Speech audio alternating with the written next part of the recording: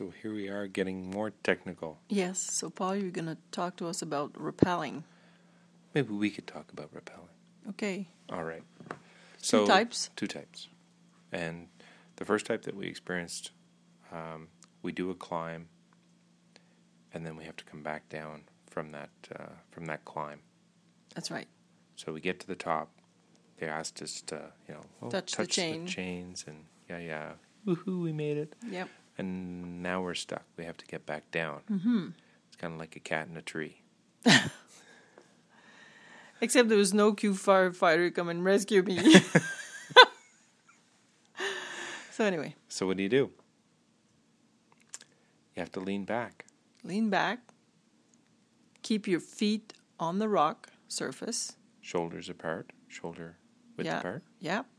And then shuffle your way down the side of the face.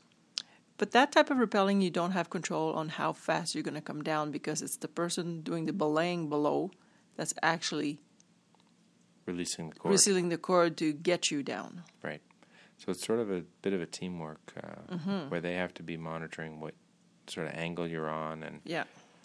And so that worked out quite well, though. These guys were very skilled at what they did. Yeah, and that was quite fun. And it's just a matter of us actually being able to give them the right signals and be able to do the work. Yeah.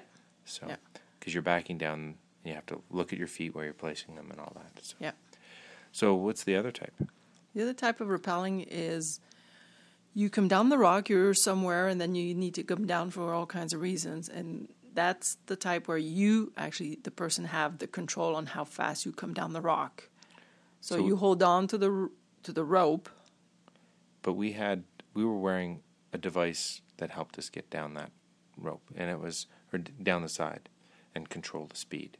So it added friction to the rope, and it was in the shape of a figure 8. Oh yes, that's right. Yeah. And so they were showing us the technique for loading the rope into that figure 8. Yeah, it's called the bite. Putting the rope through the figure 8 device clip is. And bite. so you're holding your hand, and they decide, if it's right-handed, you put it on the right-hand side, and if you're left-handed, you put it on the left-hand side. But so we're holding that rope, and the tighter it is to our body, the more friction to your hip.